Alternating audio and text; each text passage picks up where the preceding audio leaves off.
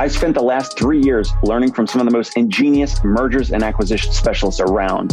And now I've decided to take the leap into buying businesses. The real questions are, how will I do it? How much of the behind the scenes can we really show?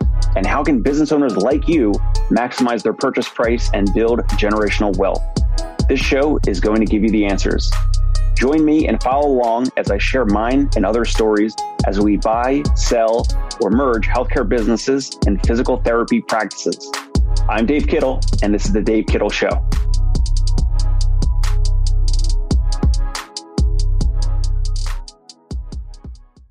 Welcome back to The Dave Kittle Show. Today we have two returning guests, and we are basically doing this live and in person, the first in-person episode on The Dave Kittle Show.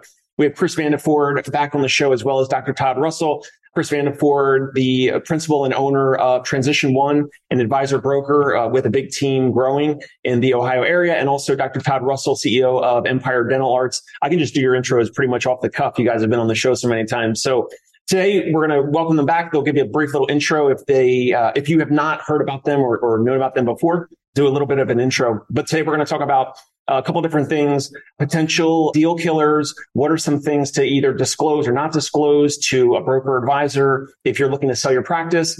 What to disclose and how to communicate some of those situations to potential buyers like us. So we're acquiring in the physical therapy aspect and on the dental side with dental practices at Empire Dental Arts. So quick intro. Chris Vandiford, who are you? Why are we here? And what are we talking about today? Transplant to the Midwest, originally from Atlanta, Georgia. I'm a Southern boy that made my way to Ohio, and it was temporary, and we never left. It's a great place to be, do business. I've been brokering for about 23 years and have a great team, and we do business from Michigan, Ohio, Kentucky, Indiana, mostly is our network. And now I love what I do. So bring a lot of failure and success to the interviews, and I think that's where I can be helpful to some of the listeners. Sure. Awesome. Todd Russell, and I am the founder of Empire Dental Arts. It's a 9-practice group in the Cleveland market space. I've been a dentist for almost 30 years now. Hail from Buffalo, New York, but now live in Cleveland. And happy about Dave's show again. Love the content, love talking about it. Yeah, that's enough. Bought and sold enough practices now that I think we can definitely have a good conversation. And we've seen some failures along the way. Mm-hmm. And those lessons, as I said earlier, are the ones that are equally as important as the successes. Right. As a little bit of a preview, with our practice, we're looking to acquire physical therapy practices in the New York and New Jersey area. Right now, we're recording in downtown Brooklyn, overlooking beautiful downtown Manhattan right now in person. If you're listening on iTunes or Spotify, you can jump over to the YouTube and take a look at this. Maybe we'll give you some sights and views in a second. But one thing that we'll mention as a little bit of a hook. So we were evaluating a practice recently. Long story short, we thought that with their 2022 financials, we thought that there was going to be a small profit or potentially break even based off of the financials that we had initially seen for the first half of the year of 2020, of last calendar year. And the financials just came to us for 2022, and there was a negative 100,000 plus net income on the books, negative 100 plus thousand on the books. And that was basically a deal killer. I will preface that as a little bit of a hook. Maybe we'll come back to that story, but I'll kick it over to Dr. Todd or Chris in regards to some other scenarios, some other things that you guys have come across, either on the advisor broker side or on the buy side with the dental space, of things that can kill a deal, that can hurt rapport, that can basically not allow the process to continue.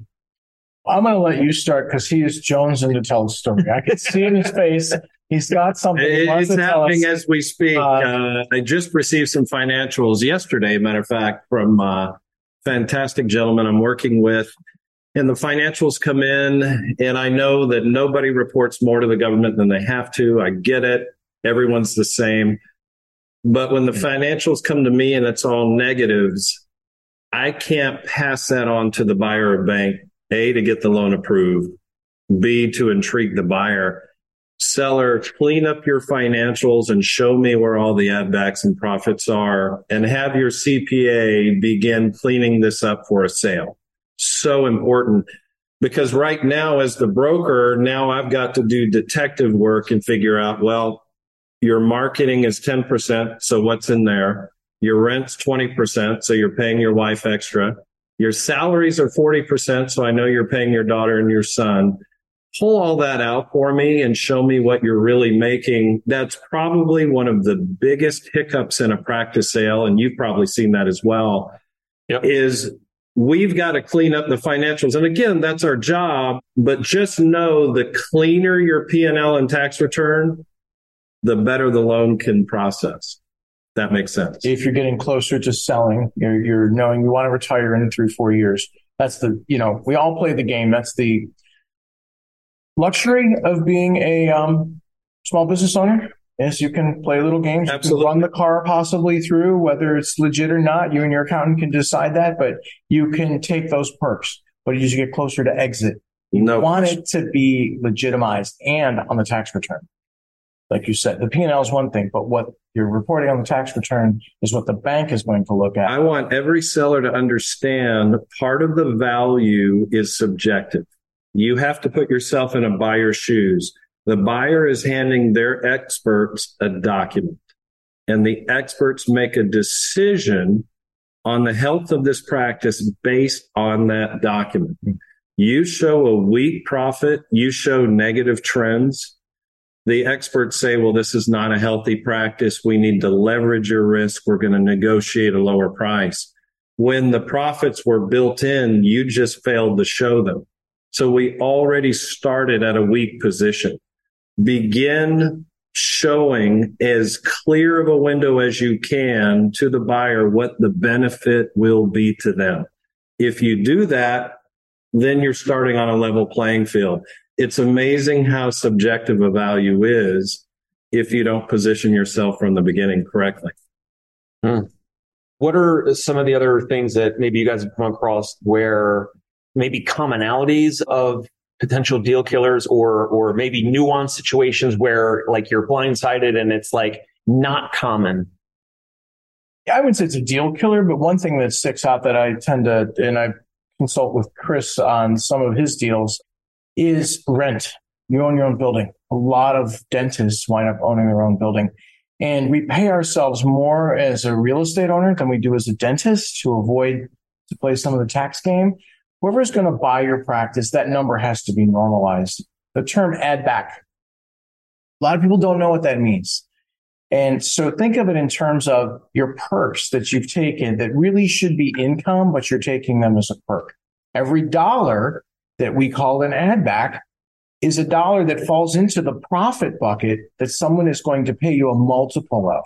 So if you're taking $100,000 out of your practice as a combination of paying yourself higher rent, running your car through, paying your daughter or your children, all of that falls to the bottom line. And that's going to turn that $100,000 is going to turn into a 3, 4, 5 times multiple on the value of your company. So keep that in mind as you get towards that tail end. But real estate is a big one. I know I personally did it with my former large practice, paid myself a ridiculous amount every month, but it wasn't what the market was holding. Right. So for another example, we just got new financials from a potential seller this week, and the rent was, it was close to what they were paying themselves, who is the physical therapist, practice owner, and owns the real estate. And I will just say in the New Jersey or New York area, right, close to $200,000 or a little less. So it came out to $17,000 or $18,000. And most physical therapy offices, we were talking earlier this morning about approximate size and revenue numbers, but there's not many physical therapy practices that are spending $17,000 or $18,000 per month on rent. So obviously it's the same type of situation. It's an add back, and you've got to know that that's coming. And whoever you're going to sell to, real estate, how good is real estate when it comes to buying and selling dental practices? Even physical therapy, dental, any industry, you'll fall on the sword on the building. Yep. The building becomes the albatross to the sale. I typically like to say, let's focus on selling the business, and then the real estate is a separate event, because the real estate will drag on, takes longer, the appraisals, maybe that's up to someone's expectation, maybe it's not. But I've seen people walk away from a $400,000 building sale when the practice for $1 million was really the focus.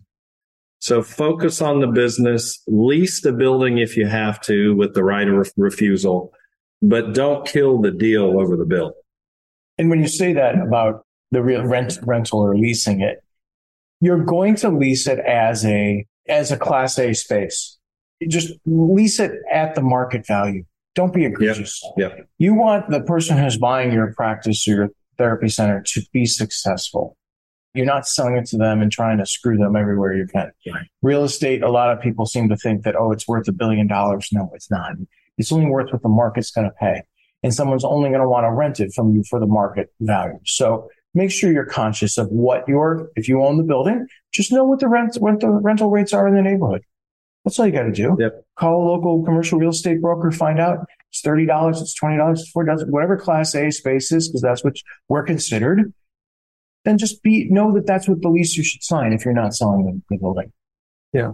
What about potential blind bids versus asking price? I know, we're here on both sides of it, right? So we're putting an offer in on a practice right now, and we've interacted with many different brokers and advisors, and we've seen many different confidential information memorandums, a bunch of SIMs, and some have asking prices in them and some don't. And some we try to have the conversation with the broker advisor and try to get a little bit out of them. And they say, what type of ballpark are we thinking? And obviously most are going to look for, most of the money cash at close as opposed to some percent as deferred. So we try to kind of nicely and professionally try to get as much information out of it. Have you seen, or as Chris or Todd, have either of you seen some conflict or deals maybe being killed early or buyers leaving the table early for any of those types of situations? Like, we're looking to put a bid in, at X. You guys are expecting something higher. And therefore, like, we're on two different pages, like with that. Do you see any conflict there where there's deal killers or even like early killers before you even get into it? I would rather fail right from the beginning because then we know that we didn't have the right match. I've always said to both parties, the math will work out if we have the right fit. Yeah. But I also believe it's the broker's job to put the seller in correct expectations.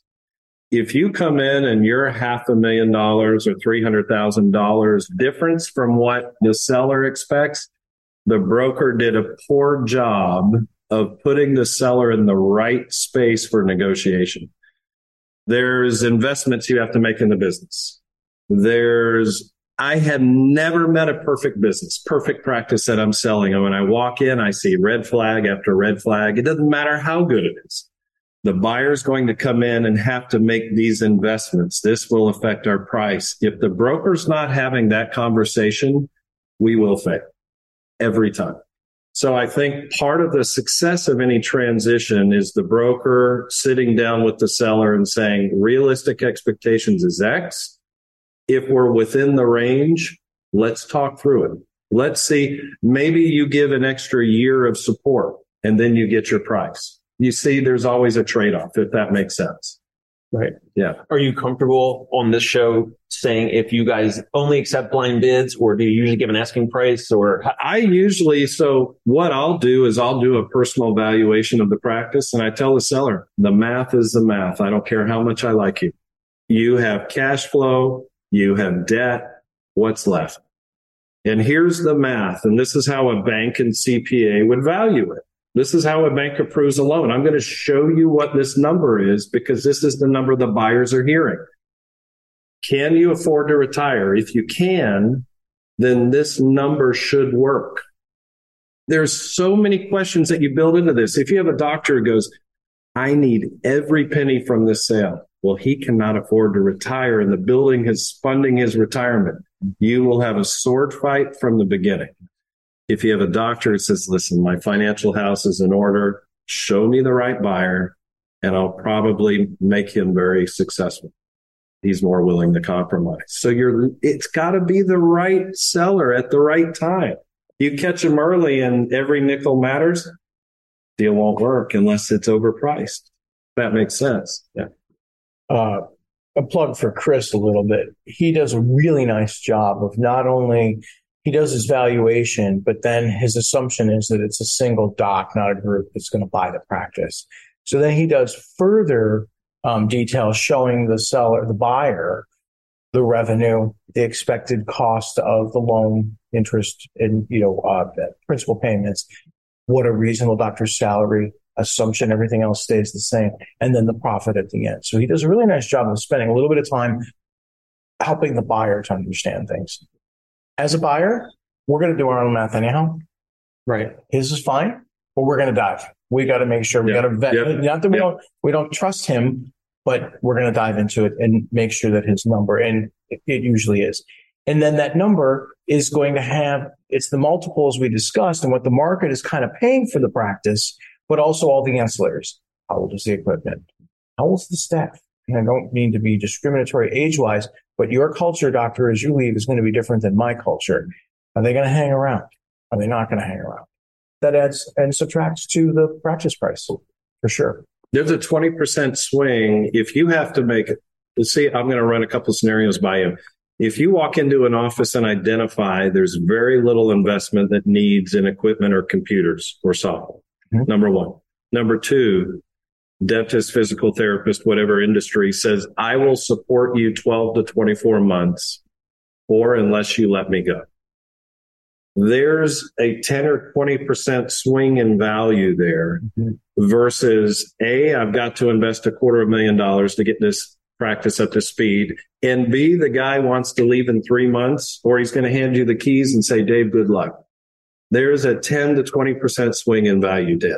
Okay. There's subjective natures to the value that it is up to the broker to tell the seller, you want X, here's what's required to get X.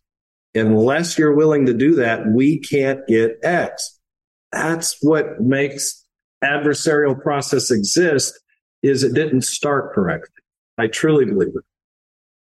That makes sense. It does. That's the goodwill component. It is. It is. I mean, capital costs, CapEx, capital costs are one thing. I mean, your first scenario, if I walk in, and remember, I'm hiring younger people, right? Younger associates, so shortly out of dental school, maybe a residency, so we have work someplace else in a dental chop shop, if you will. I'm hiring them. All they know is technology.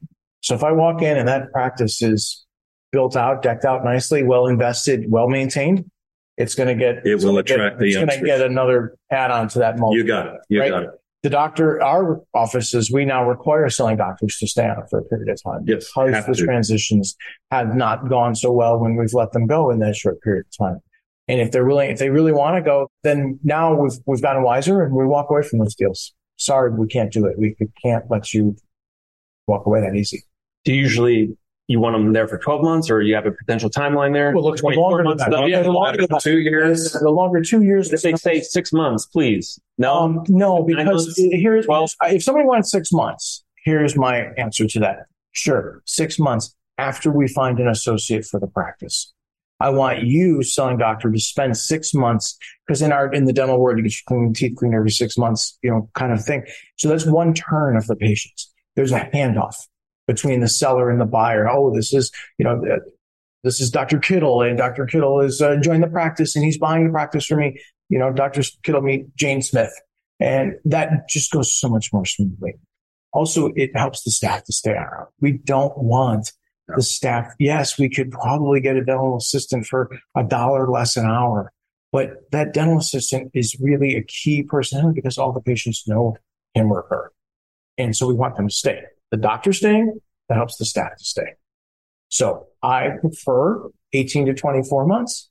1 year of operating the practice together, my group, my operations team, our systems being implemented.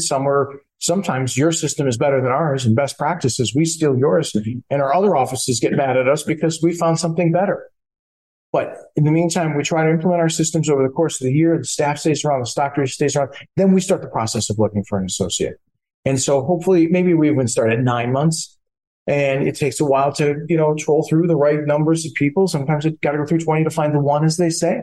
And then you find the one. Now you have a marriage. The doctors have gotten to know each other on a personal level, some dinners, some afternoons out, maybe even a CE class they attend together. And then you start the transition process. I found that. He just said something that might be the most valuable part of this. Did you hear? He said dinners, evenings out. I tell like tonight because we're going out. Yes, exactly. Yeah. But I tell what some of the young buyers I meet with, I said, do you realize the most valuable and important relationship of your entire career is with the seller of the practice you will purchase? You think that this is a process like a used car. You go walk through a car lot, pick and buy. If that seller calls me and says, Dave's my guy, I want to adopt him, I am excited. I wake up every excited. I can't wait to send the letter out to the community, endorse them, go to the chamber of commerce. You're going to be wildly successful because you did everything. See, I can structure the documents. I can work with banks, insurances. I can map it out. But there's one part of a relationship in a successful transition I can't do, and that's Dave meeting with the seller often. And suddenly the seller goes, I'm willing to compromise. I don't want to lose this guy. Yeah. And that's how you win in the price. You go, listen, the bank will only give me 900,000. He wants $1 million. The seller goes, I'm not losing this guy. How do we make this work? Because you worked on the relationship. It's a win every time. And I think part of that component is lost in the transition world. It's more of a sterile business sale. Yeah, and what you do, Chris, and what versus other brokers that I've seen is that you allow the doctors to communicate. Yes. I think it comes almost from the real estate broker world where, it's the buyer's agent and the seller's agent. So I have to tell my seller's agent, doesn't make it sense. You're sitting right there. Yeah, right. Can you ask? Right. And then I'll pass it on to Dave right here. Yes. How old is the furnace? Right. And then you answer. Right. It's a control. Yeah. It's absolutely stupid. I've always said that It's unnatural. Yeah, it is. And even and that's most of the brokering world. I think that, okay, you might want to go through the buyer seller. I'm talking about real estate, but also about even the practices. There needs to be a meet and greet. Yeah. Then maybe when the letter of intent or the contract to purchase and it's in the review of contingency phase, I think the buyer and seller should sit down in the house. No question. Right? Going out to dinner is one thing, but then you sit down in the house. Now I tell you all the nitty gritty. Okay, you see that screw over there? No matter what I put in there, that thing keeps coming out. It's a number 8. Usually it's bigger than a screw or nail. But you know what I'm trying to say, right? You can't ding me on it, okay? But this is something you should know, because every home, every practice has its quirks. One that, we bought from you, he's got a backup compressor and a backup vacuum pump, right? Well, he showed me one time in about 37 seconds how to operate all 4 units. Come on. I need some time with you. I need some help. I've agreed to buy the practice, but you got to walk me through this. Yeah. Oh, yeah, actually, this one you got to turn on by crawling underneath on this man sled and then turning this thing 4 times clockwise. I'm not kidding. We've all seen it. Some nuanced stuff. Yeah. So anyhow, I think them being together is so important to get to know each other. But look for that in a relationship. Anybody who's watching this, the numbers, they are what they are. I think numbers work out if you do this correctly. If people are fighting over numbers, you're souring the goodwill that you're trying to buy. It was started incorrectly. It's going to finish incorrectly. And there's an innate quality in the back of all of our minds. I don't care who it is. If you close a practice and you feel like you've been screwed, you are less likely to help out your partner post-sale. Yeah, the seller. Or the buyer. If the buyer feels like he's been screwed, if the seller feels like he's been screwed. Yeah, exactly. It's an amazing thing. You cannot ignore that fact that if there is not some sort of both parties feel like it was fair value all the way to the finish line, that quality will sour post-sale every time. Do you see in physical therapy the therapist that was running a beautiful 5-day week practice and now it's down to 3 days a week and they want you to pay value based on what it used to do? Oh, absolutely. Right? That's got potential. Well, I mean, so we had a deal in the last 6 months that we also put an offer in and the offer was declined. And they had previously been in a larger brick and mortar office and had moved to a smaller square footage. So their previous numbers of their financials of 2017, 2018 were better. This was also pre-pandemic and in a larger brick and mortar space. And they're referencing some of those numbers in terms of Sure. what potential could be with, better marketing or my marketing or my ability to operate or our team's ability to operate. Mm-hmm. But all those types of things are like, that's going to be our time, money, and effort and future pacing, not what we're valuing right now. Right. I see that too. The doc welcomes you into their office and it's just like, hey, you know what? Whoever buys this, there's so much work here because I don't do X, Y, Z. I used to when I was 5 days. You could do $1 million. Right. If you used to do $1 million. You could do $1 million. So you could get it back there. Right. Yeah, you can get it back there and you should therefore pay me for it. No, I'm only paying you for what have you done for me. Yes. I have a similar, it has to do with employees, but it's the same idea. I was talking to a doc friend the other day, a practice that we wanted to acquire, but in the end we couldn't, but we've maintained fortunately a really nice friendship. And he said he had this hygienist who came up to him and said, hey, I would like a raise. And in the dental world, like most other places, everybody's fighting for employees, right? We're getting better. Things are kind of calming down, but still she or he, I don't know, wanted X all of a sudden. I'm not making what I used to. He's like, well, remember a year ago, you had a baby and you went from 4 days a week to 3 days a week. So of course you're making less because you're here less. So you want to talk about an hourly rate increase? Sure. Or an incentive rate increase? I can absolutely do that. But I'm not going to get you back 25% more unless you work 25% more or 20% more and I can make it up. But the same thing applies to employees as to the docs who think they can get what they used to get. So just a similar analogy. You're dealing with a lot of that. You manage a lot of employees, right?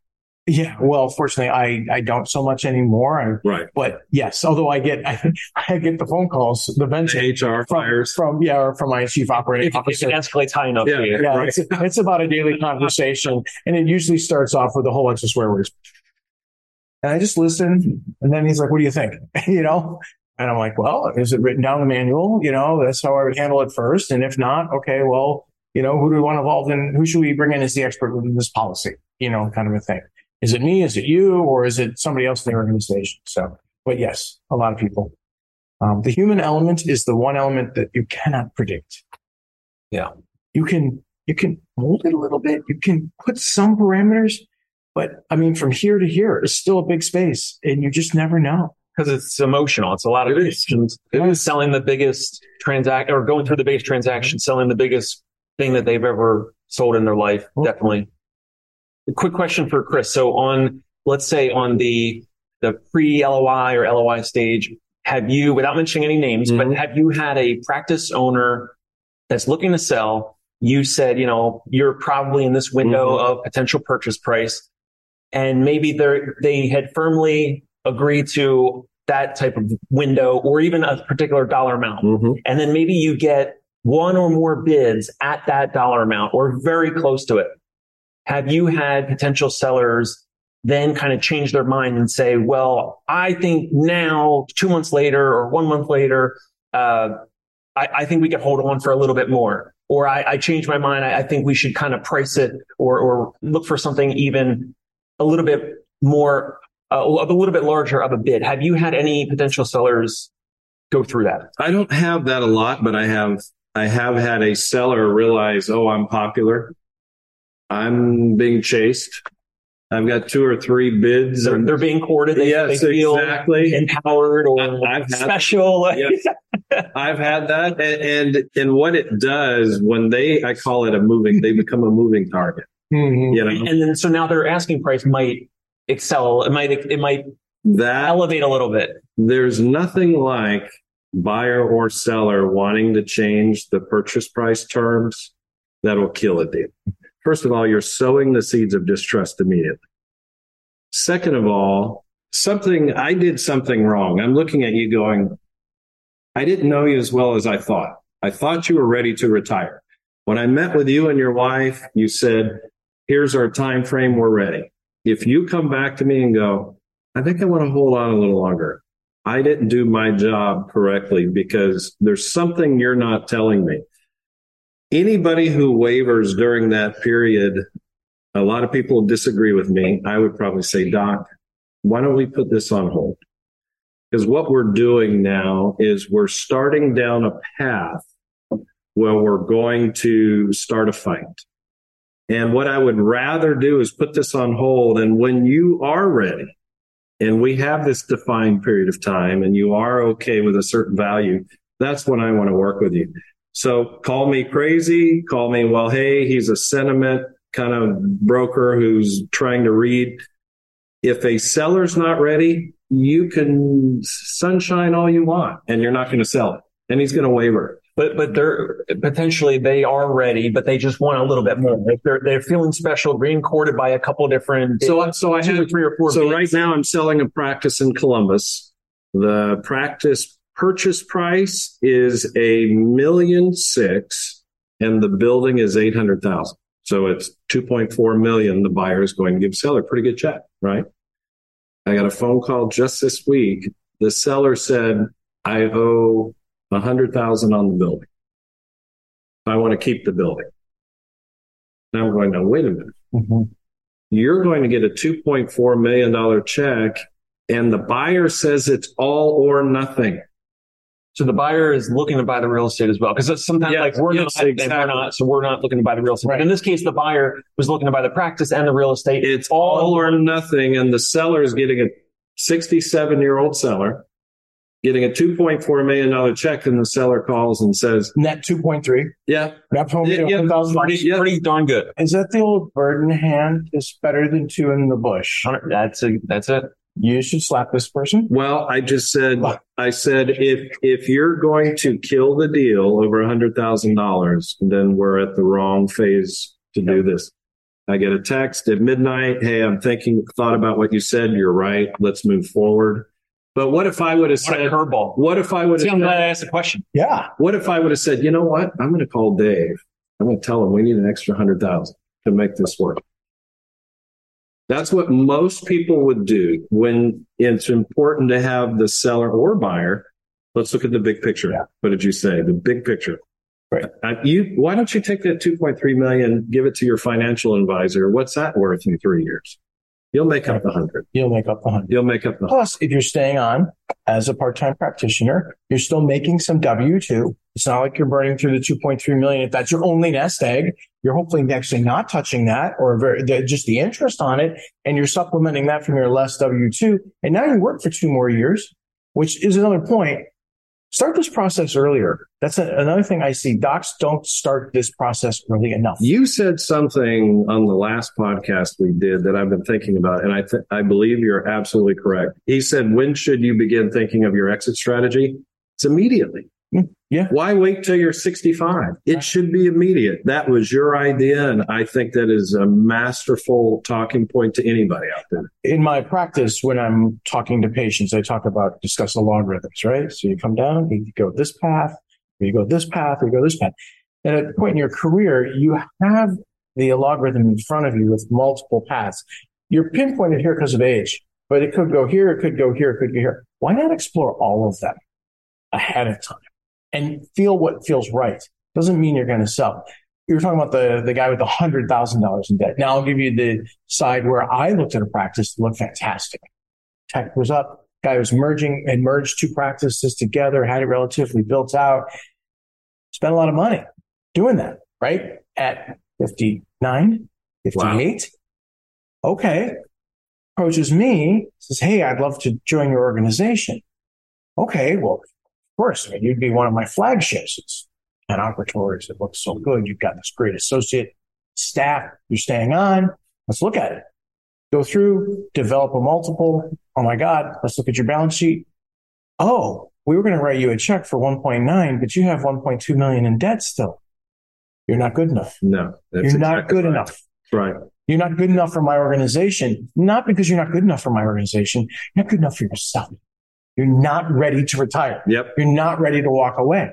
You need to pay down that debt. You need to, in fact, if anything, you need to be growing your practice. And I hate to tell you that at 59 and a half or 59, 58, whatever the number was. So that's where like your consulting side of things could kind of come in. Yeah, but you would not be a buyer, and most likely no buyers would touch that. Right. So that's where someone like that needs me as a consultant or a strategist to say, okay, clearly, Doc, we got in this position for a lot of different reasons. Could be divorce. That happens. That's a big chunk of it. But whatever the reasons are, let's sit down. let's spend some time. Let me show you how we can get there, and it has to do with improvement of systems and maybe growth and where we need to grow. And as I always say to doctors, I am not going to teach you how to spin the drill. You should know how to spin the drill. You should be very good at it. In fact, if anything, I'm going to do a chart audit when I'm looking at a practice for quality.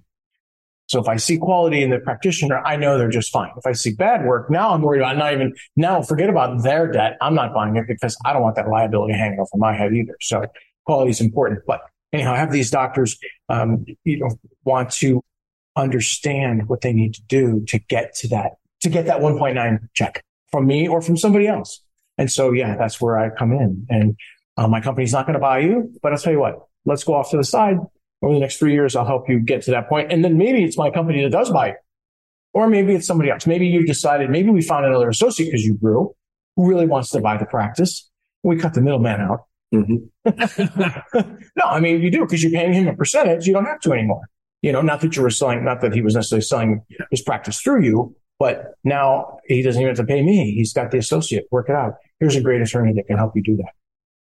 Without being in the dental business, how do you measure complications? I think you said, did you say complications? So like if there were quality of care, quality of care. How do you measure that on a clinical or financial basis?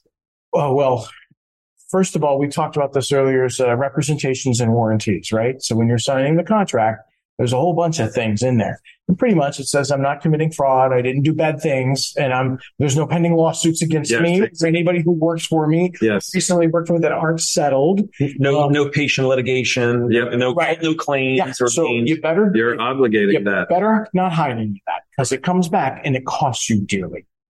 So when it comes to the reps and warranties or what you're hiding clinically, so insurance fraud, number one. That's not even clinical. That's on the billing side. I thought we were saying more of the quality of care, meaning like the patients, are they satisfied? Are they getting out? Right. So when I look how do you measure that? I know on the financial side. Right. Well, but other than like online reviews. So I do a chart on it. And we did, you said over the last 3 years that on patient Chris, you did 4 fillings and 2 crowns and a root canal. Okay. So I look, he only has 2 fillings in his head. He only has 1 crown, and actually it's not done well. I can tell on an x-ray that it's not done well. And I don't see root canal. Why was that billed? Now that's an extreme. Okay. Because you'd be really foolish to bill that because there's visual proof you can take an x-ray. Right. And in our world, it's periodontal care that is the area where people go because you can't really see the results on an x-ray. You can only see it by looking in the mouth, and there's certain tests we do, and it's really my word against your word. So we see fraud that way. So when I do the clinical check for quality, I'm not only looking at, did they do what they say they did? How well was it done? But then did they bill for it properly?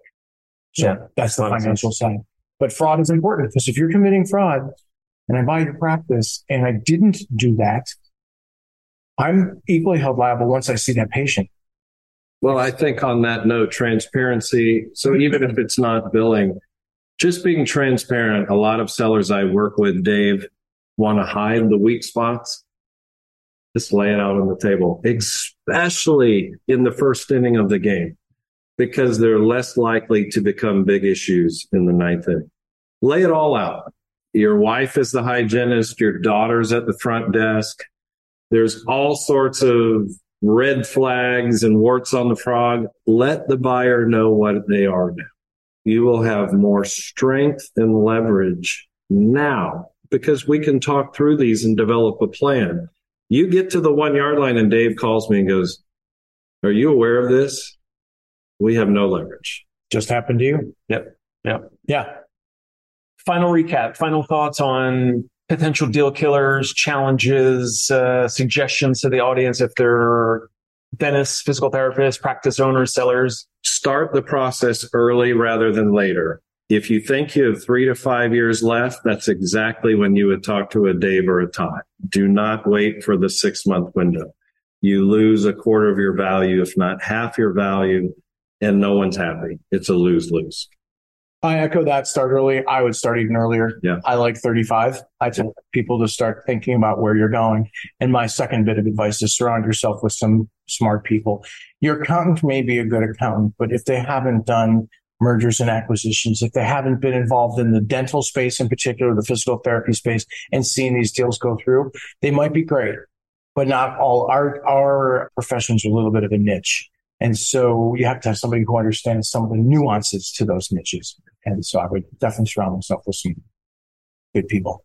Awesome. If you guys find this valuable, go ahead and subscribe to the YouTube channel. We will be breaking down more deals. Most recently, we put out an episode where we broke down a $1.25 million physical therapy practice where we screen shared and we showed the public listing from a broker's website.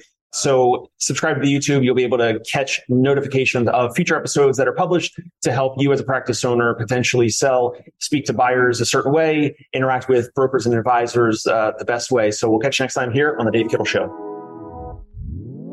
Hey, it's Dave Kittle. Are you a healthcare business owner or physical therapy practice owner who is looking to figure out your succession plan or exit strategy? We might be able to help.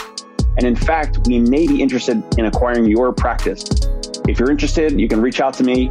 Shoot me an email at dave@conciergepainrelief.com. That's DAVE at CONCIERGE painrelief.com. Or you can call me at any time, 646-781-8884.